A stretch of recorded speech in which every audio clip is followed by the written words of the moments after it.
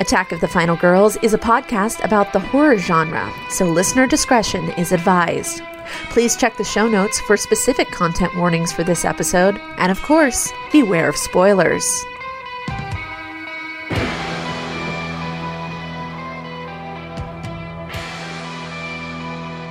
Hello, everyone, and welcome to Attack of the Final Girls. I'm Teresa. And I'm Juliet. And we're doing something a little different. This is going to be on our regular feed, but we're teasing a new project that we're doing. We're teasing our Patreon, and we're going to be doing in-depth television show discussions, criticisms, whatever we feel like doing that day. Analyses. Yeah, exactly. That's the right word. We're doing episode 1 on our regular feed, and then the rest of them will be on our Patreon. So as an extra special incentive for you to be a patron. Yes, we're enticing you. We hope that you will be drawn in by this first episode and that you will join us on Patreon for the subsequent episodes and all kinds of other cool things. Random many stuff. Things. It's going to be awesome. Many Patreon things. But we are returning to the works of Mike Flanagan. Say it. You got to say it. We're going back to the Flanaverse, y'all. We're returning to the Flanaverse for our second in-depth analysis of a Mike Flanagan television series. But we're going to go to his first television series, his first original series for Netflix, Haunting of Hill House. And in today's episode, we're going to go over the very first episode of the series, which is called Stephen Sees a Ghost. So we already did Midnight Mass. Correct.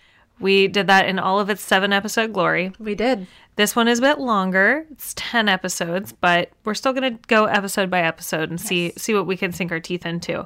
I, once again, have watched this one already. And surprise, surprise, I have not. This is my first time watching it. But I watched this in 2018 when it came out because it was a big deal on Netflix. Lots of advertising went behind this one. And being that I watch a lot of horror in general, of course, I was marketed this television series. And I watched it and I remember being absolutely in love with it, being that I also love the story, The Haunting of Hill House. And I love pretty much all of the adaptations, and I'm going to mention one of them later on in our discussion. But of course I watched it, loved it, but there's been a lot that's happened since 2018. Truly. That Teresa in 2018 was a very, very small baby bird. And it's like, feed me horror. Yes. I was like, please, Mama Bird, feed me. Not only that, but I've forgotten quite a bit of this series. So I'm glad that we're going back to Mike Flanagan works, and I am excited to rewatch this, especially knowing sort of his style and having watched some of his other work. I'm really excited. What do you think so far post episode 1? I know you don't have a lot of context. What do you think in general? Well, I don't have a lot of context. I think the kind of cool thing for me is having watched and enjoyed Midnight Mass, I'm definitely seeing, more of his style coming out. Mm-hmm. And actually, the thing I often forget because I think of them, I think of Mike Flanagan now as this like series guy, like he's really made his reputation as of late as being the guy with all the cool Netflix series. Yeah. Which he is, like, rightly so. I always forget, and I really didn't talk about it when we were doing Midnight Mass because it kind of just like, I didn't think about it. And part of that is I was trying not to do like a lot of IMDbing, which I'm trying not to do with this one too, because I don't want to know too much. I don't want to like read the trivia and have, his whole thing ruined for me. Yeah. I'll get there at some point. Probably when we're about halfway through the series or something. But I always forget that he directed Dr. Sleep. And I love Dr. Sleep like so much. I'm a big like Shining person anyway. Mm-hmm. And the original Shining, the Kubrick version, has a lot of pros. It has a lot of cons. Stephen King's feelings about it are really interesting to me. But I loved Dr. Sleep like so, so, so much when we saw it in the theater. And because I wasn't thinking about that with Midnight Mass, I wasn't like actively thinking about the connections. And actually, I just rewatched Dr. Sleep this weekend because I felt like it. It was snowing and I was like, sure, snow, Overlook Hotel, something, Makes perfect sense. It makes perfect sense. And so To have rewatched it and now to be starting to watch this is cool because I can see the stylistic similarities. I can see some of the things that he was doing in this series that then he advanced or twisted in Dr. Sleep. So I'm really excited to see more of that as we go on with the series. There are some cues that Mike Flanagan reuses in terms of jump scares. Yeah. But I don't think they ever really get ruined. They're still effective. Even with reuse, I think that they're still effective. Now, if I had watched Haunting of Hill House, then Haunting of Bly Manor, then Midnight Mass, then Midnight Club, might be a little bit different. But now, I mean, like I said, it's been 4 years since I've watched it, but the scares still got me. And in this particular episode, there actually aren't that many jump scares. No, there's not. In fact, I kept waiting for more jump scares, in part because, like, a lot of ghost and possession films, especially the modern ones of the sort of ghost and possession resurgence that was kicked off by Paranormal Activity and really, in my mind, perfected by the Conjuring series. Totally. Jump scares are their bread and butter. And part of that is, too, that a lot of the ghost and possession movies in the modern resurgence were PG-13. Yeah. So they kind of had to go with jump scares because they couldn't go with gore. And that's okay. Like, we love PG-13 horror. We're so, you know, like, I'm so glad that PG-13 horror exists so that younger fans can find their fandom. Yeah. But definitely, especially being like a Conjuring mega fan, there were several points in this first episode where I was like, oh man, here's where it's gonna go. And it didn't. And I like that because he almost got me in that way too, where I was waiting for it and then it came. The few times it did come, it was at a moment that I was not expecting. Yeah. It also would be something that's not scary. Right, exactly, yeah. Yeah. Like one particular scene that I'm remembering, it's a scene where Hugh, the father, in a past memory, is closing the door to his twins' room, to Luke and Nell's room. I think they're twins. They're around the same age. Yeah. He shuts the door to their room, and then he goes into another room and he hears that Shirley is talking in her sleep. So then he shuts her door and he turns around and their door is open again.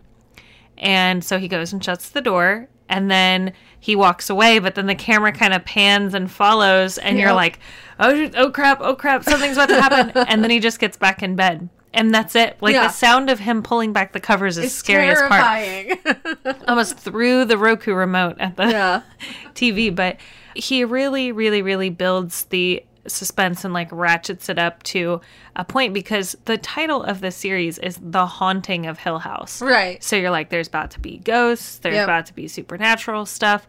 But the little teeny tiny glimpses of what you get in terms of the supernatural in this episode is like such a tease that it can't be scary. Yeah. Like it's not scary yet.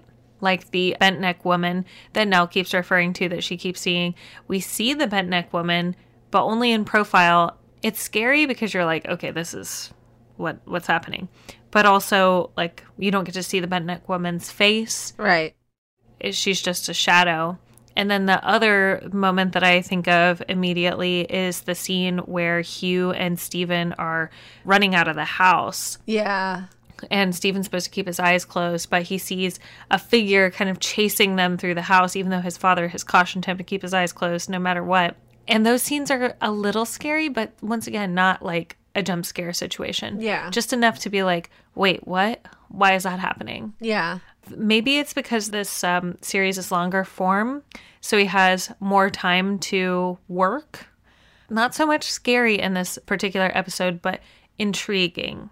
Yeah, well, I mean, the first episode of Midnight Mass was definitely like that too, where it wasn't so much scary. Like, you could tell that there were potentially scary things afoot, but I wasn't like straight up scared in that either. I was more just like, ooh, something weird's happening, and it might be something and it might be nothing, and maybe this thing is this, maybe it's not.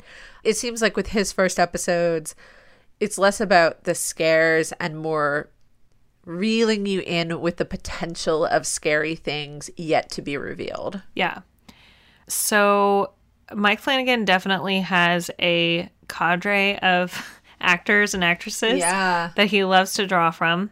one being his wife, Yeah. Kate Siegel, who's fantastic. She's wonderful. I've loved everything that she's been in, all the way back to Hush, when she was in Hush in 2012, which was Mike Flanagan, of course. She must be his muse or something, because they just work incredibly well together. Yeah. Carla Gugino is in this one. I think I read that she played like a minor character in Midnight Mass, but it was like passing. It wasn't anything like intense. But Carla Gugino plays Olivia Crane, the Crane siblings' mom. Henry Thomas, who is also in Midnight Mass, he plays Hugh Crane. Elizabeth Reeser plays Shirley Crane. She's the second oldest of the Crane siblings. You have Oliver Jackson Cohen, who plays Luke Crane. He is Nell Crane's age equivalent. I don't know if they're twins, but they're like pretty close in age. Kate Siegel plays Theodora Crane.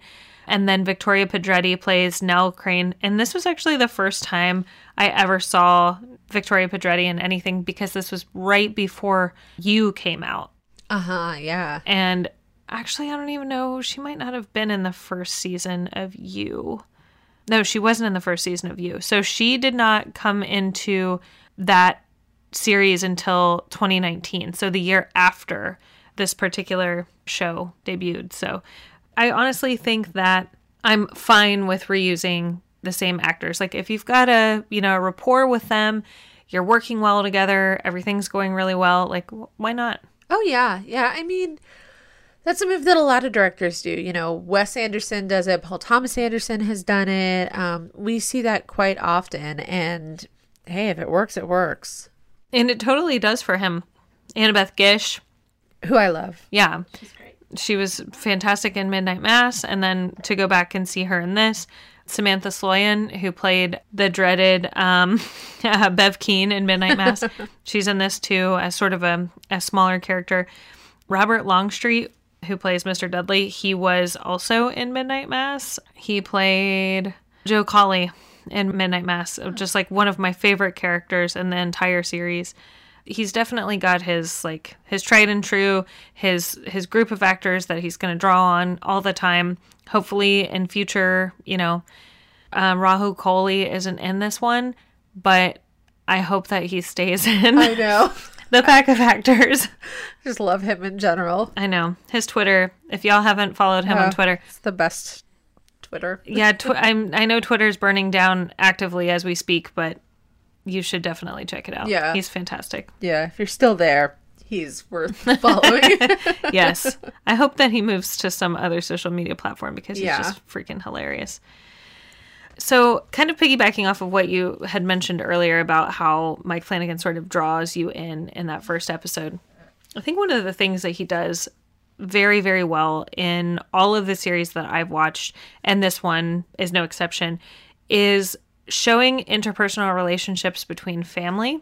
Yeah. And how breaks and fractures can happen within a family structure, and how those things can kind of metastasize into something really harmful and toxic. In this particular case, it seems like they keep referring to LA. So something happened in LA, we know. And also the fact that Stephen wrote a book about their experiences when they were children in Hill House. The story as we know it so far is that these kids and their parents, the Crane children and their parents, lived in Hill House. Something terrible happened. Their mother died. And now we're kind of like in this time jump between what actually happened at Hill House and what's happening currently, kind of catalyzed by Nell Crane, who's like frantically calling her siblings. They're all kind of calling each other, calling their dad. Hey, Nell's not doing well. We need to figure out and kind of shore up and see what's going on. Something that really struck me is that these interpersonal relationships that Mike Flanagan builds, while dramatic, of course, because it's a TV show, end up being so realistic. Yeah. That it's almost hard to watch. Yeah, I think the thing he does really well is that he balances fractured relationships and the really complicated relationships we have with family with the fact that they are still family and you innately care about these people, and that makes the fractured part of the relationship more complicated. Mm-hmm. We certainly saw that in many relationships in Midnight Mass, and we see that among the siblings and their relationship with their father. Like, there's a lot of tension, and there are different tensions between different members of the family and within different relationships.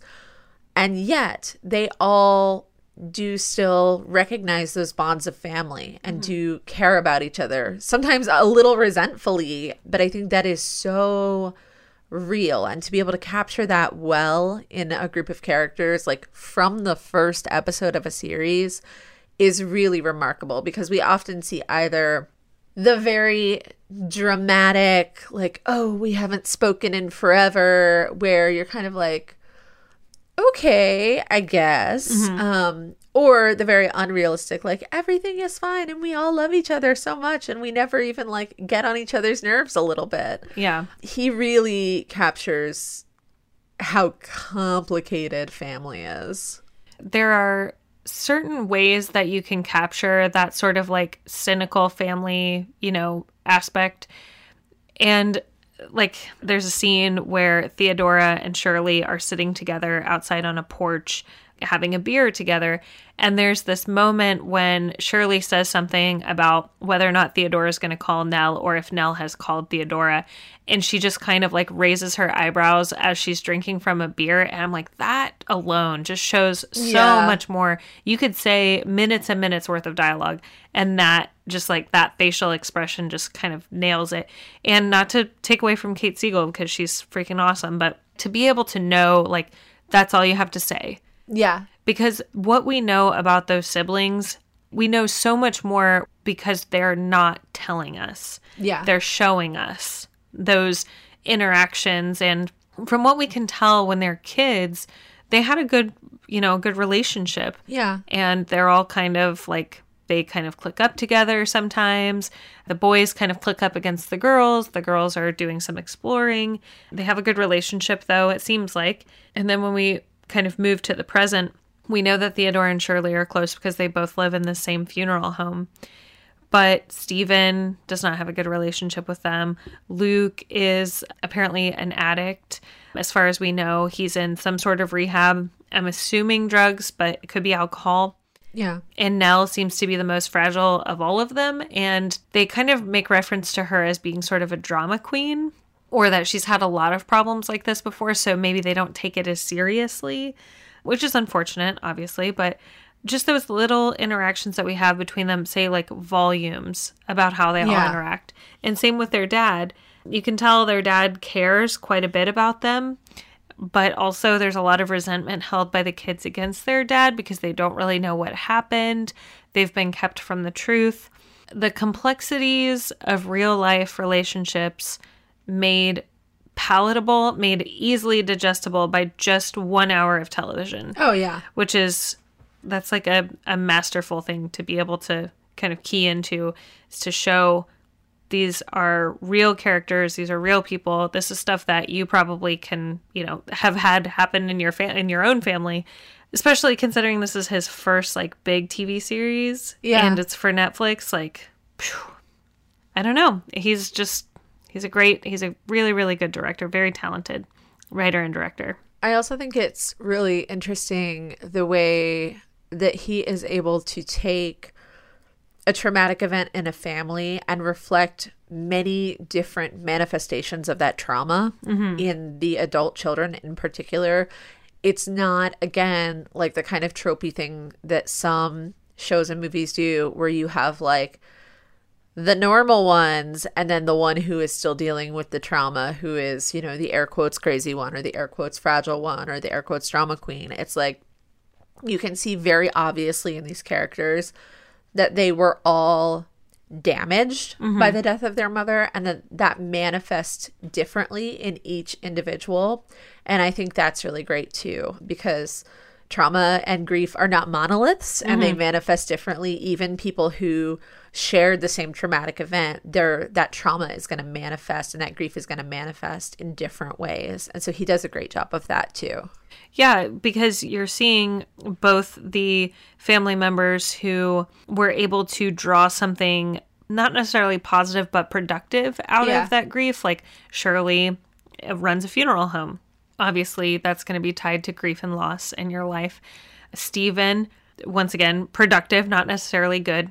has created a successful writing career off of this.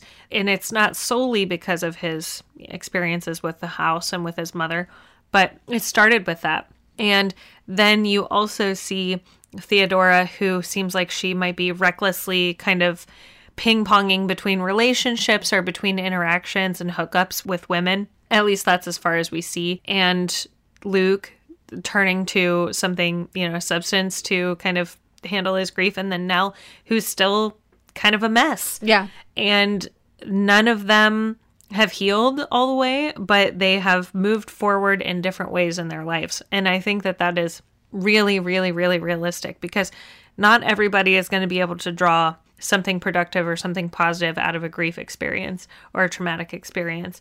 Some people are, and that's great. Yeah.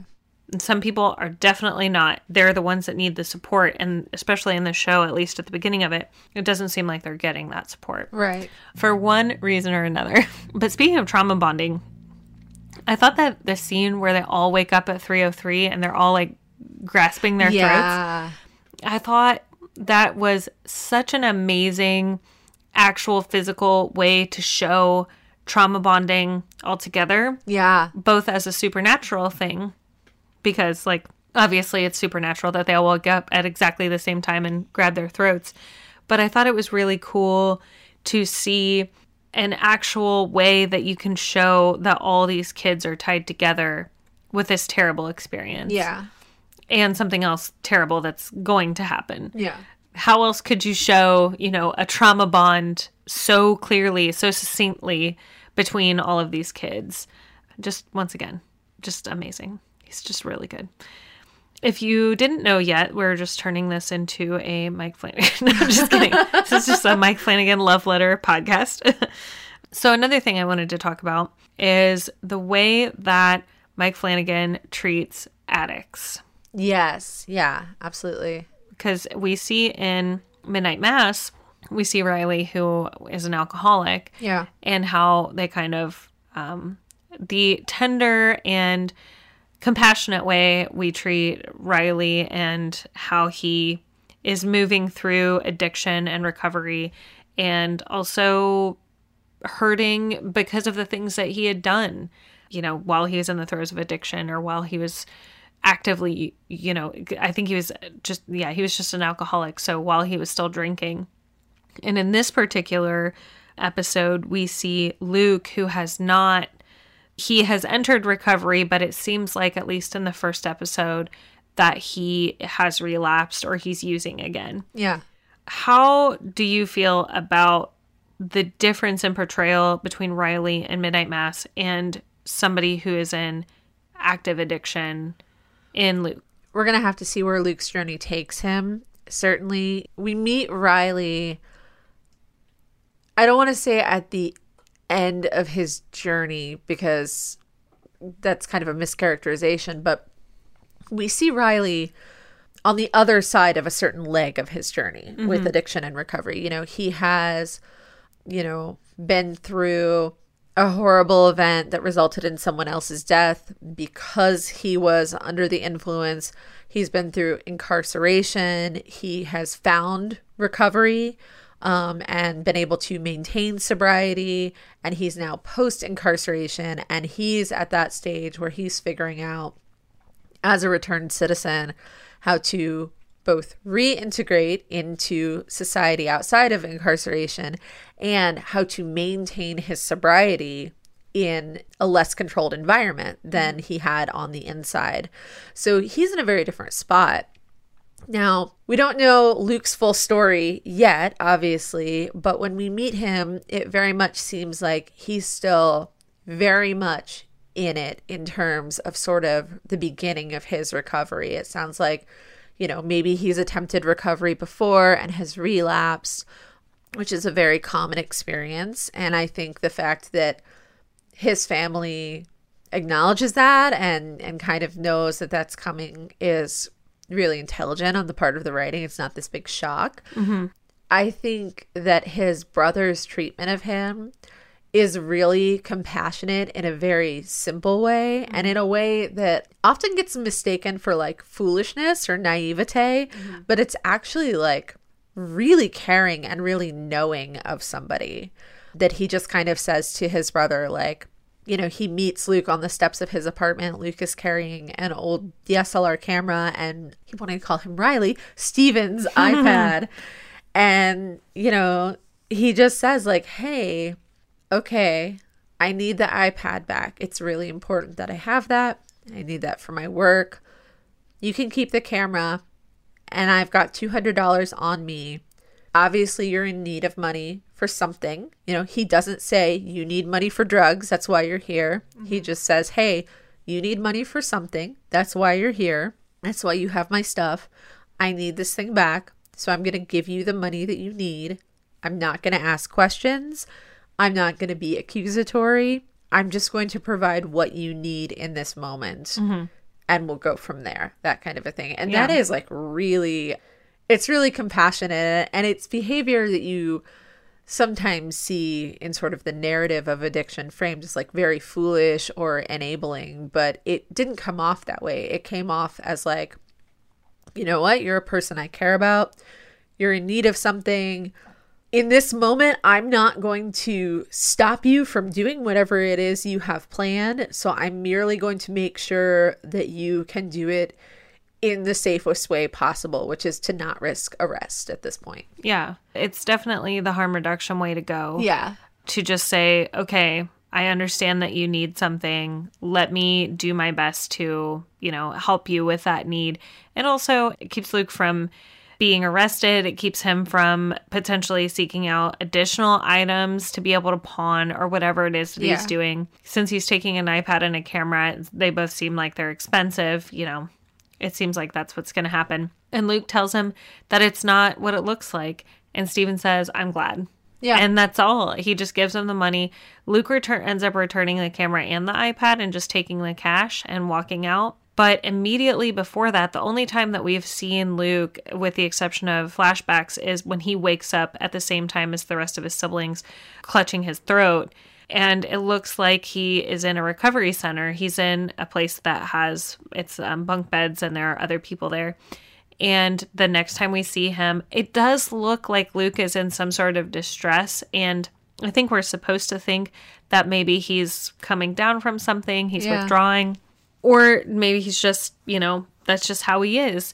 But we're made to think that he's in some sort of physical distress. And also he just so happens to have broken into Steven's apartment and stolen these items, or taken them. Even if he meant to return them, who knows? Yeah. So we see that, and I think we're supposed to think that. Oh, yeah. Absolutely. But the way that Steven treats him, I think, honestly, I mean, best case scenario. If you have a family member who's hurting and using and, you know, they need money or need goods, like, calling the cops obviously isn't going to work. Yeah. And this is also a group of family members who have clearly been through it with him before, through recovery, through potentially jail time, court. Obviously, they've had items taken from them before, too. So it's a very realistic, I think, portrayal, because I cannot tell you how many mothers I know that go through a very similar thing with kids who are in recovery. And people say, wow, you're such an idiot. Why would you do that? Why would you give them money? Why wouldn't you call the cops? And it's like, what's that going to do? Right. Except for make it more painful for me and also for them when, you know, I could just give them this and reduce the struggle all the way around. Yeah. I love that his first question to Luke was not like, are you on drugs? What are you on? What have you taken? It was, are you cold? Because he's kind of shaking. Luke is kind of shaking or shivering. And he asks him, he says, are you cold? Rather than, are you on drugs? Yeah. There's definitely a lot of love there. Yeah. You can tell between the two of them. Even in disappointment or even in mistrust, you know, there's definitely a lot of love there. So it was a very special interaction between the two of them. Yeah. Okay, so queer characters in Mike Flanagan television series. We've watched Midnight Mass. We obviously know that Annabeth Gish's character in Midnight Mass is a queer character, and it ends up being sort of an important aspect of the television show. And now we're seeing Theodora, who is one of the middle children, is also a queer character. And I know I mentioned it a little bit while we were watching, but what do you think of Mike Flanagan's portrayal of queer characters and how he puts them sort of front and center as main characters in his TV series. I think he does a really good job of just normalizing queerness, that it's a part of who his characters are. It's not necessarily the most extraordinary or unusual part of who they are. It is just a fact of who we are and often how we meet them. It's often through their queerness that we're finding out actually something else very telling about them. Like with Theodora, I thought it was so interesting that on the one hand, she's telling Shirley, like, boundaries, boundaries, boundaries. You have to have boundaries. And we see through her interactions with the woman that she meets at a club and sleeps with, it almost seems like Theodora has unhealthy boundaries, like that she's got walls up rather than like healthy boundaries, that she's so protective of herself that she has this person who is genuinely attracted to and seems like actually very interested in, and she kicks her out on the curb. Yeah. And tries to be very, very like standoffish in a way that I recognize instantly as like self-protection. Yeah. Like, I'm gonna like act like a really aloof badass because I'm protecting what's within me. Yeah. And I think that it is not because she's queer, but her queerness is able to help us see that part of her, you know, by putting her sexuality on display. You could certainly do the same thing with a straight woman, you know, but he chooses to tell that story through a queer character. And same with Dr. Sarah in Midnight Mass. She could have, you know, her role overall in the community would be the same whether she was queer or straight, but it actually added a lot to make her a queer woman in that case. Yeah, and once we get to Haunting of Bly Manor, it's a queer love story, and like it sort of makes me like a little winsome because it's very, very, very touchingly told and really, really beautiful, and I think an important way to tell it. And I would really like to know, like, is Mike Flanagan queer? Does he have somebody queer who's near and dear to his heart? What makes it so important for him to tell those stories? And maybe it's nothing. Maybe he's just like, no, this is just important for me to tell. And that would be awesome too. But I would really like to know, like, Mike Flanagan, if you're listening, hit us up on our email. I would really love to know. Because I truly appreciate it. I agree with you. I think that the stories are told delicately. I think that it's just a matter-of-fact situation. This character is queer. How can we explore that queer character by also not being like the queer one? Exactly. Yeah. That's a very cool. And I think we're getting to the point where we're going to see that more and more. But at least as of right now, when I think of like queer characters in film and in television, I always think of him. I also think of other like people who are queer. So that's another reason like I would love to know, is Mike Flanagan queer? But what did you think of Theodora's gloves? That's interesting. I'm really curious about the gloves because, again, with so much boundary talk with her, I'm really, really curious about the boundaries and mechanisms that she has in place to protect herself, and whether those are healthy or whether those are creating problems for her, or sort of a mask or a crutch for not dealing with her trauma. Are you excited to find out more about the bent neck lady? Oh, yeah. I already have theories. Really? Yeah, I do. Do you want to dish now, or do you want to wait until they're a little bit more formed? Well, I guess I'll go ahead and say my theory now. Okay. We don't know as of this episode how the mother died. Mm-hmm. A bent neck woman could certainly be a woman who died by hanging. Mm-hmm. And if the whole thing we know thus far is the mother is dead, the father claims it was a suicide. The cops obviously don't think that. Maybe she was, you know, according to the father, driven to some sort of mental state because of the haunted nature of the house, or, you know, there's a lot we don't know. But certainly I keyed into that as soon as it was kind of starting to come out, like, oh, the mother is dead, theoretically by suicide. I was like, ooh, bent neck. You know, that says died by hanging to me. So whether the bent neck woman is some sort of manifestation, some sort of foretelling of the mother's death, or perhaps another woman who lived in Hill House and died the same way. Again, I'm like going back to The Conjuring, where you have the ghost of the hanged mother trying to recreate her death cycle within the modern family. So I think it's something, my theory right now is that it's something very, very tied into the mother and her death. Really quick before we wrap up this episode, I mentioned it before and I did want to touch on it. So the Shirley Jackson tie-in and other depictions of Hill House in literature and in film. The one that I keep thinking of is The Haunting, which, like, it got panned, whatever. It is what it is. Yeah, it came out like late 90s. I want to say around the same time as Haunting of House on Haunted Hill. It was like that same era of kind of remakes and reimaginings of like haunted house movies. So 13 Ghosts, House on Haunted Hill, the remake, and The Haunting, like all kind of in the same branch of that particular 90s era family tree. Yeah.